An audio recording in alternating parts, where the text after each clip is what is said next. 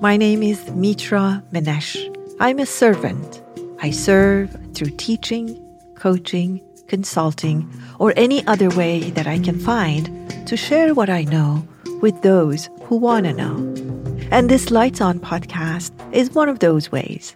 It was created with consciousness and mindful living in heart. So join us as we travel through many roads of learning and transformation together. And if you enjoy our podcast, please give us feedback by rating us 5-star and share us with others if you think they may benefit from it. On behalf of my team, I thank you for your presence. This episode is about comparison. I was teaching a class on the subject of happiness, and somebody brought up the question of comparison. What do we do when comparison arises in us and we start comparing ourselves to other people and probably their successes and their achievements? Well, comparison is something that happens in many of us, even though it may be hidden and we may be in denial and we may not speak about it publicly, but it happens at least in our heads, and we can bring actually awareness to it, and we can use it to benefit ourselves and grow through it. So let's take a listen and see how and if that's possible. So anything that is harmful, it's also helpful. One of the things that is helpful about comparing, the moment I start comparing, which is really a light jealousy, really. So I'm sitting here and I'm thinking, I wish I was like looking like this person or doing what that person does. The comparing has a bit of information. And that information is there's something you have, there's something you do that is of interest to me.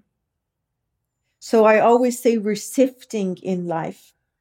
So the moment you have to be aware of it, though, you have to be aware that that is arising in you. And the question is, when do you catch it? Because sometimes I've gone so far, I'm just falling. And now I realize, oh my God, I've been comparing myself for so long. But if I catch it here earlier on, it's easier to do that. So I sit with my jealousy. I sit with my comparison. I sit with this competition that it's there. And I ask it. It's like I always say, have a cup of tea with it. Invite it to a tea and say, here, sit down. I see that you really are interested in me. What do you have to teach me? What do you have to tell me? Well, you see, this person is doing da, da, da, da, da. Sometimes it's something that I can do, right? It says like you have studied more. You have really pursued happiness in a beautiful way. It's something that I can do something about. Sometimes it says, she's so much younger than you. What can I do about that? So the question is, do I accept whatever it's telling me? Do I need to accept something? Or do I need to act wisely on something? But the first point is, what does it have to tell me? What is it that it's here to inform me of? There is nothing that is bad. Like people say, I'm everything except jealous. And I laugh and I say, all right, then we have a non-human being in the room.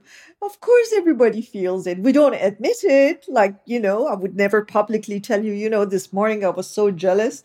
I wouldn't say it, but I do feel it. I know it arises in me. But the question is, when it does, what do you do with it? So talk to it, ask it, and see what it has to tell you. And then what do you do with what it has to tell you? Either you take action on it. If I know like you eat healthier than me, you have a healthier relationship with your partner. And I really like that. Instead of comparing and competing, I learned from it. Or I need to accept certain facts that I haven't accepted in life and you only represent it. You don't bring this problem to me. You only bring to my awareness something. You become a mirror. That's something that already is unresolved in me. In any case, it's a gift. So that's what you do with it. And once you learned from anything, you no longer need it. The only reason it keeps coming in your awareness and becoming your experience, because you have not learned from it yet.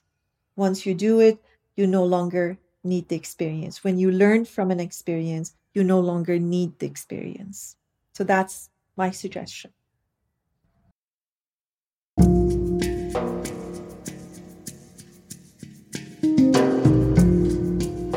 Hope this episode answered the question or two for you, or provoked and inspired questions in you.